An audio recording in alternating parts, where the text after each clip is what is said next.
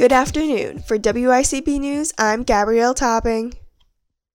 Breaking news. A revised vote count in New York City's Democratic mayoral primary shows that Brooklyn Borough President Eric Adams is ahead in the New York City mayoral primary.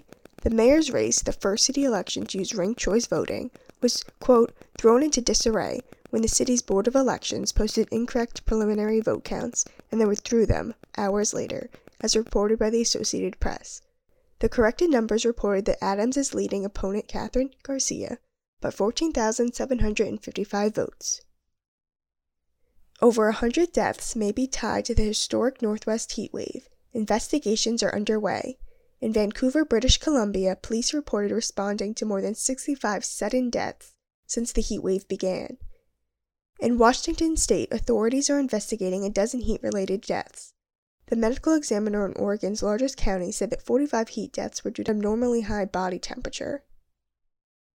The NCAA Board of Directors made college athletic history by approving nearly 500,000 athletes to start earning money based on their fame without fear of endangering their eligibility or putting their school in jeopardy of violating amateur rules.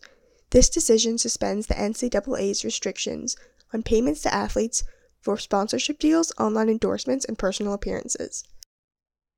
As the Titanic decays, an expedition will monitor its deterioration. The iconic ship that was sunk by an iceberg is slowly succumbing to metal-eating bacteria. As reported by the Associated Press, quote, experts hope to learn more about the vessel as well as the underwater ecosystem that shipwrecks spawn. The Reimagining Public Safety Working Group in Ithaca will implement recommendations in a collaborative effort between the City of Ithaca and Tompkins County starting in September. The team consists of 15 people and is led by former City of Ithaca Common Council member Eric Rosario. In Tompkins County, there are currently 0 new positive cases of COVID-19 and 5 active cases. Tune in this Sunday at 7 p.m. to hear our ongoing series, Asian in Ithaca, Stories of Race, Culture, and Identity, which focuses on stories of members of the AAPI community in the Ithaca area. Now taking a look at your Central New York weather. Today, showers are likely and patchy fog with highs in the high 70s. Tonight, a chance of thunderstorms and showers with lows in the low 60s.